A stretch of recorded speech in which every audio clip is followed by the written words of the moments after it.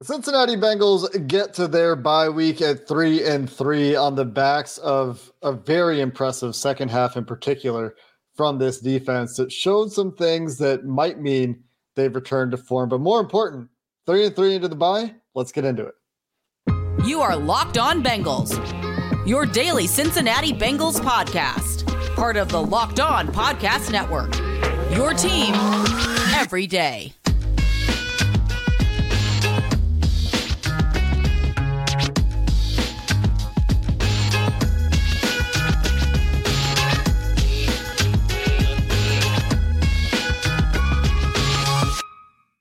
Bengals fans, and welcome to another episode of the Locked On Bengals podcast. I'm your host, Jake Lisco. He's your host, James Rapien. We'll have you covered here on Locked On Bengals every day this season, including in the bye week. The Bengals get to that bye at 3-3. Big win for this team, even if it was a bit ugly and a bit anxiety-inducing for many Bengals fans. We're going to get into that in and we'll this have some episode. Special guests during the bye. Don't forget to tease that. Some special guests. No hope. It's happening. Reality. Breaking news. But we're not going to tell you who. Go ahead, Jake. Our subtext subscribers might already know, by the way. So anyway, we're going to get into this monumental, I would say, win for the Bengals, who have 3 wins against the NFC West this year and 0 wins against the AFC, which is not like the way you would like that split to go, but you take the 3 wins where you can get them. This episode of Locked On Bengals is brought to you by the Game Time app, where you can create an account and use code LOCKEDONNFL to get $20 off your first purchase of last-minute tickets for the lowest price guaranteed. And James, let's get into this one. This was a game, much like last week, that the Bengals needed to win. If you're 2-4 at the bye, your playoff chances, your margin for error the rest of the way is razor thin. And now we're talking about, instead of razor thin, the space between your couch and the wall, there's not much space, but there's more space than there is between razors, right? There's a little bit more margin for error. They needed to get this win to get to 500. Yeah, it was huge. And it's a perfect place to start, because I think how the game went, some will let that make them feel differently about this team. But I think if the Bengals were a bad team, they would have lost on Sunday. I think it's really, really hard to win in certain situations. And one of those situations is your offense doesn't move the ball at all, ever, right? And so they overcame that. And the fact that they're 3-3, despite big questions over the past 6 weeks about their offense or their defense at various points of the past 6 weeks, I think you take it and you feel pretty good about it. You keep pace in the AFC North with the Browns obviously upsetting the 49ers, and then the Ravens winning in an ugly game in London. I don't know why they would ever send that game overseas, but it's exactly what they needed. They can rest some injuries and nurse some of those injuries, and hopefully be close to full strength coming back from the bye. Yeah, a number of guys playing through injuries in this game, and as far as I know, and you don't ever really know for sure, there were no additional injuries accumulated by the Bengals in this game. Joe Burrow appears to have gotten through this pivotal week to get into that bye week with rest without aggravating that calf further. T. Higgins got through the game. He was definitely limited on a snap count a little bit. Chidobe Awuzie also seemed to be on a snap count and seemed a little bit limited with the back, particularly visible on the go ball where Tyler Lockett gets behind him. You could tell he was laboring, and those guys get a chance to get back to full health. Jermaine Pratt, I think, has been very tough and is playing through that shoulder injury that he sustained last week. There were a few times that I noticed him being a little bit ginger getting up, and he tweeted about it, time to get healthy in the bye week, which makes me suspect further that he's been playing through something as well, and getting him healthy, getting all these guys a chance to recover. You always talk about this during the bye week. I guess it's a bit of a broken record, but it does feel like this year, with Burrow's calf, with Cheeto, with T, it is coming at a good time. No doubt. And the other one I want to mention, Orlando Brown Jr., the groin.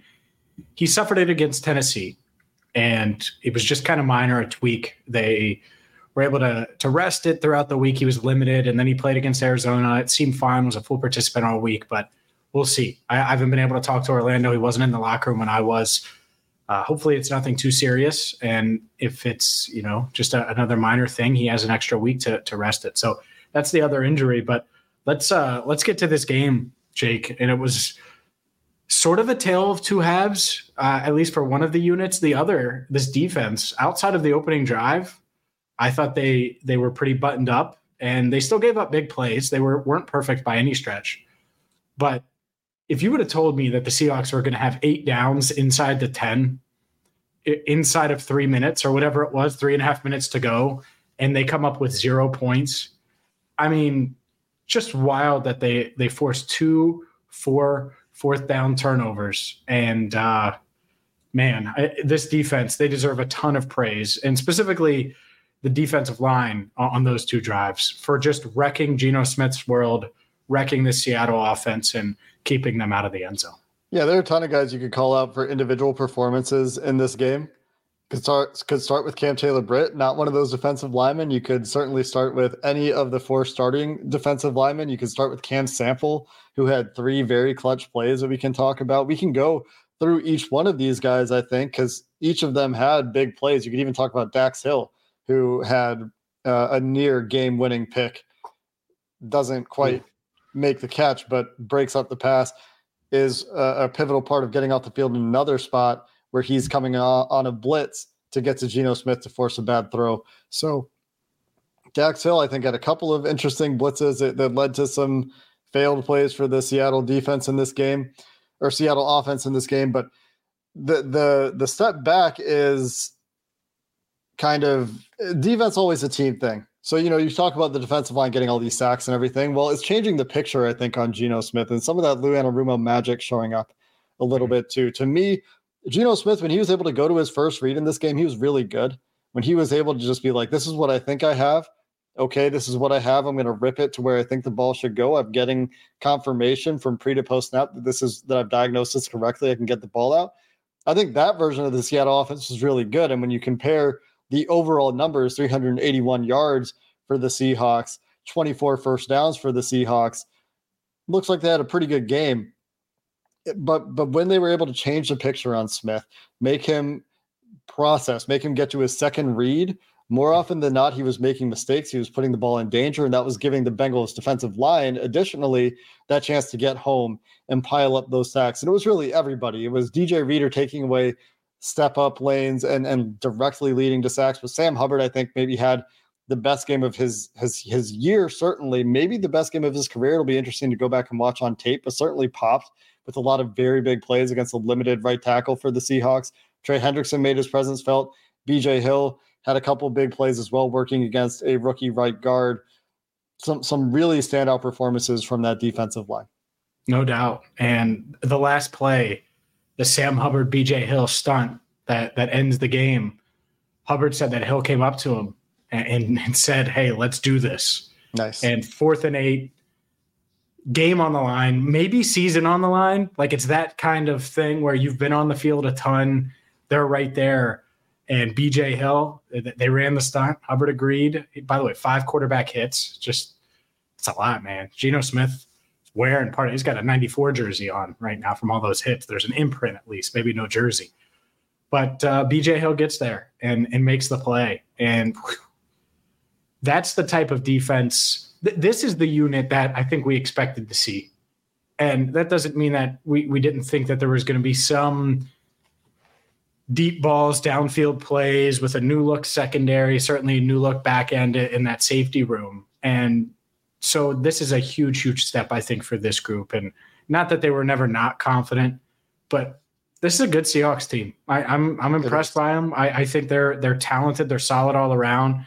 And so the fact that the Bengals were able to, and that's what I meant by them figuring out a way to win this game, despite not playing even good at times. I mean, there were times when it was not, and they found a way to win. And I think that's what good teams do. So the defense deserves a ton of credit for that and in holding the fort down, especially late in the game and really all second half. 6 points total in the second half, 4 red zone trips.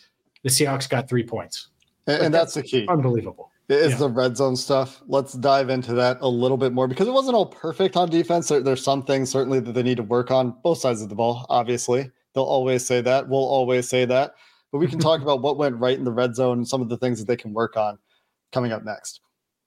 Today's episode of the Locked On Bengals podcast is brought to you by the Game Time app, who knows that you should not have to worry when you're buying tickets to the next Bengals game that you want to attend, or to whatever next event you have planned, whether it's sports, music, comedy, theater. Game Time has last minute deals, all in prices. You can see the view from the seats you're going to buy in the app, and their best price guarantee is fantastic. Game Time takes the guesswork out of buying tickets. I love being able to see the view from my seats before I buy them. That's a feature that I highly value in any app from which I ever look to buy tickets. That's why I love Game Time, in addition to that best price guarantee, where if you find tickets in the same section and row for less elsewhere, you're going to get 110% of that difference refunded to you. So you can take the guesswork out of buying tickets with Game Time. You can download the app, create an account, use promo code LOCKEDONNFL for $20 off your first purchase. Some terms do apply. Again, create an account, redeem code LOCKEDONNFL, LOCKEDONNFL for $20 off with the Game Time app today. Last minute tickets, lowest price guaranteed. Today's show also brought to you by Prize Picks. Prize Picks is the largest independently owned daily fantasy sports platform in North America, and they're the easiest and most exciting way to play DFS. How does it work? Well, instead of battling thousands of other players, including pros and sharks, you pick more or less than on 2 to 6 player stat projections, and you watch the winnings roll in. For example, you may think that Joe Burrow, you take the more than on his touchdown passes. And if it's at 1.5, well, he threw for 2 today. So guess what? That would be one of those wins for you. You pick 2 to 6 players, and you can turn $10 into $250 with just a few taps. And the thing is, it's really, really simple. You can make your picks and play in 60 seconds or less. Make sure you check out Prize Picks and all of their different promotions, including Taco Tuesday. Go to prizepicks.com/LockedOnNFL and use code LockedOnNFL for a first deposit match up to $100. Again, it's prizepicks.com/LockedOnNFL and use code LockedOnNFL for a free or a first deposit match up to $100. Red zone was the difference in this game. The Bengals offense in the second half, and we'll get to the offense, they started great. It went off the rails pretty quick, but the Bengals defense stepped up in the red zone huge. The Seahawks went 51 yards on their first drive in the second half after Joe Burrow threw that interception to start the Bengals second half. And then you get the Mike Hilton pick in the red zone. Second down, it wasn't a third down. Second down play, Jackson Smith and Jigba running across the formation, running a little slot fade. We talked about the slot fade the last couple of weeks. This time, Mike Hilton tracks that well. Pick, teach tape. Next drive, you get a 23-yard field goal. When you can force a team to take a field goal from the 23-yard line, you've got a great defensive stop in the red zone. Next drive, not a red zone stop, but they get another pick. That's the Cam Taylor-Britt. That's the Cam Taylor-Britt interception, which set up the field goal that ultimately won them the game. Right. Cam Taylor-Britt single-handedly, and a decision to punt that we can talk about, single-handedly accounts for 3 points in the Bengals' favor. And then they get the 2 straight stops in the red zone on downs to end the game. That is some clutch defense in the second half. They did give up yards between the 20s. There's still some tackling stuff with Kenneth Walker. We talked about that all week. That was an issue at times. Kenneth Walker is really good at not getting tackled. Yeah, he is. There was some issues with backside contain at times. I thought their play action defense was much better this week. I thought that was a huge step in the right direction. A lot more discipline there. There were some backside cuts in the first half of the run game that were problematic. So there's some things to clean up. The second string defensive line, the second string interior defensive line leaves much to be desired, quite frankly. But they got the stops in the red zone with those guys. They're paying a lot of money to that they've invested so much in, and they're getting those guys to step up in the red zone. This was emblematic of what we're used to from the Bengals last year, where they're making the plays when they needed to make plays on defense, and they did it today. Yeah, and let's talk about Cam Taylor-Britt a little bit because we discussed that interception. Cam is the man. Cam is the man because he brings so much energy and attitude. And this guy's given up at least 5 inches to DK Metcalf, maybe a little bit more. Like I would have to see him to make sure, probably maybe 6. Like he's given up some size to DK Metcalf. And this dude was the aggressor. This guy was trying to bully him. He was getting him frustrated. Draws the penalty on him, which, by the way, DK is going to get fined for that one. He's going to lose a little bit of money. I mean, he shoved. I can't believe he did that. Like that was so blatant. And then he gets the pick as well. Did give up the one play to DK. You take that all day long. Someone that's going to battle, and DK finishing with 60-something yards, no touchdowns. The pass breakup. When I think about the turning point for the Bengals defense, Jake, they give up that really long drive. It might have been Cam because they throw the deep ball to DK. And I thought DK caught it. I mean, it's right in his breadbasket. And Cam just grabs his arm and puts all of his body weight on it. Says, I'm going to separate you from this ball. And he does. And the Bengals get off the field. Like that's, to me, a really huge play. But overall, I thought Cam Taylor-Britt balling out. I love it. And I love that he was up to the challenge. Not that I ever questioned that, but we've never really seen him have to go toe-to-toe with a guy like DK. By the way, he also had a great pass breakup against Tyler Lockett in one of those red zone situations. I think Mike Hilton had the interception right after. I want to say on the next down. I might be wrong about that. Maybe that was the field goal. Maybe that forced the field goal. But either way, huge play. Yeah, doing it against 2 very different kinds of receivers, right? Yeah, we talked very about different. Yeah. Knowing what kind of receiver Tyler Lockett is, playing very physical with him on the sideline in the red zone to work around or through or whatever, played physical at the catch point, gets a pass breakup there that had the interception that you talked about, which is just a great recognition play. DK Metcalf breaks off his route, but aware of the ball in the air, makes a diving catch, gets great yards after the interception. And this came after, I thought, a pretty bad decision to punt the ball, but perhaps that should just tell us how not confident. What's the word I want? Unconfident. There's a word for not being confident, right? Lacking confidence. They didn't have confidence in their offense. I think at that point in the game, they had 4th and half a yard at like the 44.5-yard line. They punted away. In a vacuum, this is a bad decision, and I think it is a bad decision. But this could be to do with Orlando Brown not finishing the game with his groin injury. But immediately after that, Cam Taylor-Britt, with that return, puts the Bengals into field goal range, where subsequently Joe Burrow misses 3 straight throws.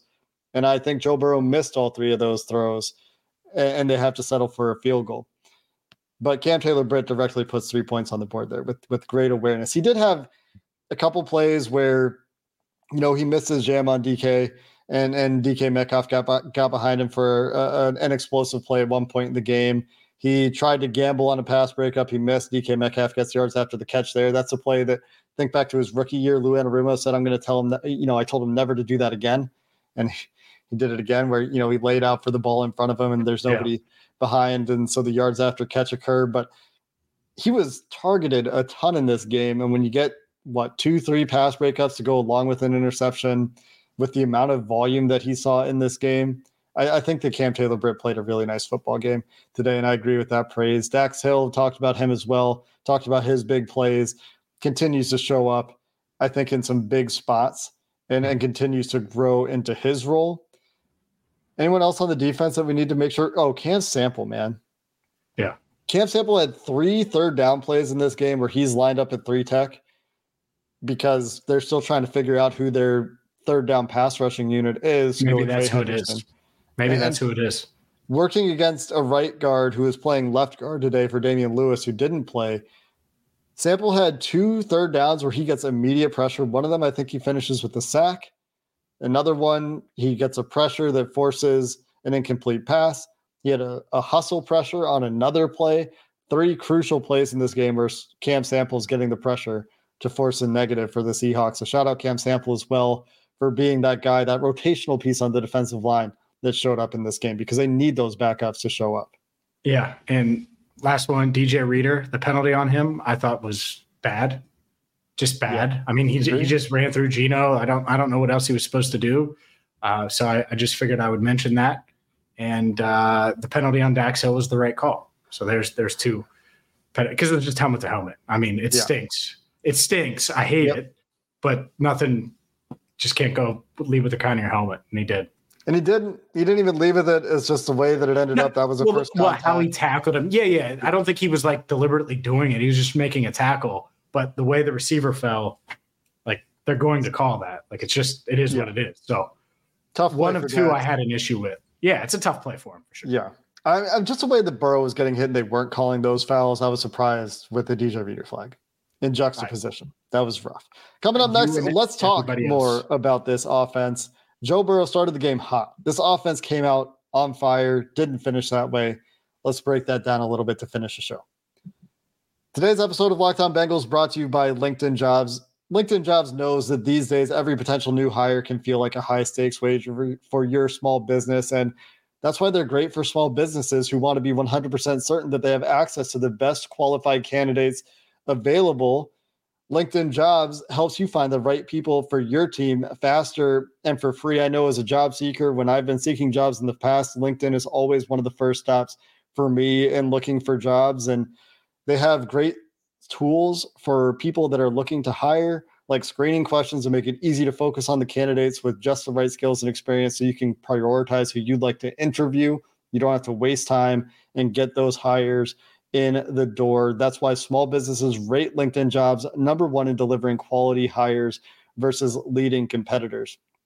LinkedIn Jobs helps you find the qualified candidates that you want to talk to faster. You can post your job for free at linkedin.com/lockedonnfl. That's linkedin.com/lockedonnfl to post your job for free. Terms and conditions apply. Today's show is also brought to you by Schultz Jewelers. Schultz Jewelers is the place to go right now, people. Holidays right around the corner, just over 2 months away. And so if you're looking for, I don't know, maybe a chain, let's start with the chain, like that Jamar Chase chain that we saw on Sunday. Well, Schultz Jewelers is going to be able to put together that custom piece for you, whether it's something that implies that you're always open like Jamar Chase, or maybe you're looking for that perfect diamond ring for your fiance. Schultz Jewelers is going to make sure that their customers see their vision brought to life and that your budget stays intact. They're a modern jewelry store. So they have unique custom designs, and they are going to make sure they can find you that perfect diamond without hurting your wallet. So check them out, by the way. Shout out to Matt Schultz. He's a diehard Bengals fan. Schultz Jewelers has been in business for more than 70 years, and you can find them at 2202 Dixie Highway in Fort Mitchell, just 5 minutes from the bridge into Kentucky. Check them out online as well at schulzdiamonds.com. That's schultzdiamonds.com. We know the Bengals strive for perfection. Schultz Jewelers does too, because when it has to be perfect, it has to be Schultz Jewelers. The Bengals offense started this game perfect. They did not finish this game. Did they? Perfect. 13 plays. They were on fire. On fire, Jake. Like NFL blitz on fire. They were. The first couple drives. They were. 13 plays, 69 yards on that first drive of the game. They did get a fourth down conversion, a neutral zone infraction. I wonder if they were actually going to snap that ball. But early in the game, one of my early notes in this game, Joe Burrow at home, his cadence is a weapon. Got the Seahawks to jump off sides a couple of times. They got a defensive pass interference off of it once. They got that fourth down conversion. They got a deep ball to Chase, where Joe Burrow was just like, okay, I've got a free play. I'm going to throw it up to Jamar. Cadence was a weapon early. First drive, 13 plays, 69 yards. Second drive, 7 plays, 73 yards. Even their third drive, they immediately get a 7-yard gain into a first down, into an efficient first down play for 5 yards to get into a 2nd and 5. And then Burrow has to check it down eventually to Tyler Boyd on that third down. He's a yard short. The rest of the way, it was rough. They got some yards at the start of that drive to finish the first half to try to get some points. And sorry, no, they didn't. They that's the one where Burrow missed Chase. And this is when the erratic accuracy sort of began. And then T. Higgins had the ball knocked away from him. And then they had that crazy scramble from Burrow where he's sprinting backwards to try to buy time and ends up checking down to Drew Sample. So the good news is that Burrow looks like he can move. The bad news is that from here out, he was erratic. Protection was, I thought, pretty good in this game for the most part, but they did have a couple of issues at times. I don't really blame the offensive line for that too much. Volson did lose one-on-one. Other than that, they had like a protection call issue, I think, for one of the sacks, but whatever it was, Burrow, I think, was not good in the second half. Whether that is the play selection, whether that was Seattle's adjustments, whether there was something bothering Burrow, whether he got sped up. I don't know what it was, but his accuracy just wasn't there in the second half. And I think it's probably as simple as that. We'll have to see when we get to look at the tape. But it felt like Burrow was just missing throws. Sure. And it's crazy because in the first half, it looked like it was going to be one of those games. He had completed 15 straight at one point, was 17 of 19. And one of those was a drop by Mixon on third down that led to them getting the fourth down conversion with the offside. So yeah, I think it's wild because I wouldn't have guessed. I was like, man, Burrow's cooking. He's going to keep cooking. Even after the interception, I thought so. And that he would figure it out and they would get going as an offense. And they just never did. Never, ever. And I wonder what it is. If something was bothering him, the good news is he has 2 weeks or a week of relaxation. And at the same time, I think what he said after the game is kind of where his head is they have to improve. They have to get better. He was clearly frustrated afterwards. He said he wasn't going to apologize for a win, but it certainly didn't feel like they won. Like he wasn't smiling much. I tried to joke with him a little bit like I normally do, especially after wins. And it wasn't there at the level it normally is. So I think he was pretty frustrated. And I heard him tell one of his teammates, I don't want to say who, but offensive starter, dapped him up afterwards. He just changed and was fully getting dressed. And he's like, we have to be better. And like he was dead serious. So yeah, I think there's a benefit to that because obviously we haven't seen the best of Joe Burrow yet. And they were still able to get to 3-3. And now he gets the bye week to rest, reset, and hopefully we see the best of him and see his game reach a level that we've never seen before in the second half of the season. Yeah, he's got to be better. This entire offense has to be better. The run game, for as little as they ran it today, when they did run it, not good. It was frustrating. It was frustrating for much of the game. They had 13 running back carries for 42 yards. And that's Chase Brown with 1 carry, Joe Mixon with 12 carries, just doing some quick math there on running back carries. That's 3.23 yards per carry. The longest run they had in this game was 5 yards. Yep. And there were some chances where Joe Mixon, it looked like, man, if he could just keep his feet, there was 1 or 2 explosive runs there that he just couldn't quite hit. But they need to get a little bit more out of the running game. 3.23 yards per carry, whatever I just said, is not efficient. No. They need to at least be efficient there if they're going to find some balance on offense. And I did think they ran the ball on early downs quite a bit early in this game. And then you look at the weapons, and congratulations, Andre Yosevich, for his first touchdown. This was a great play for Yoshi that we can talk about too. Mm-hmm. Tyler Boyd getting involved early, but they need someone besides Jamar Chase to be more than just, I can catch a ball when it hits me in the hands and then I'm going to get tackled right away. They need somebody else to do a little bit more creating with the football, winning more of those 50-50 opportunities when they present themselves, need to be more reliable catching the football. And Burrow needs to be better too. This isn't to excuse Burrow, but they need to find ways to get the rest of this skill group more productive than they've been. Because Jamar Chase is great. And I love living and dying with Jamar Chase. Well, I don't love dying with Jamar Chase. But when the offense goes through him, sure, it can look really good. But they need something from the rest of these guys that we talked up all offseason. Well, no doubt. And that's why this buy is huge, obviously, for T. But even with that, even if T gets back to 100%, you need more out of the running back room, more out of the tight end room. And I think that's sort of why the buy comes at a good time, is we can evaluate it. We can have some guests on that can evaluate it and discuss it. And it's a lot easier. I'm going to quote brother. It's a lot easier to discuss the adjustments that they might need to make after a win versus us talking about a 2-4 team, because this entire show feels much, much different if Geno Smith finds Jackson Smith and Jigba for a touchdown with 40 seconds left. Oh yeah. I'm making bad jokes. I'm not making bad jokes on this show if they're not 3-3 right now. Come on.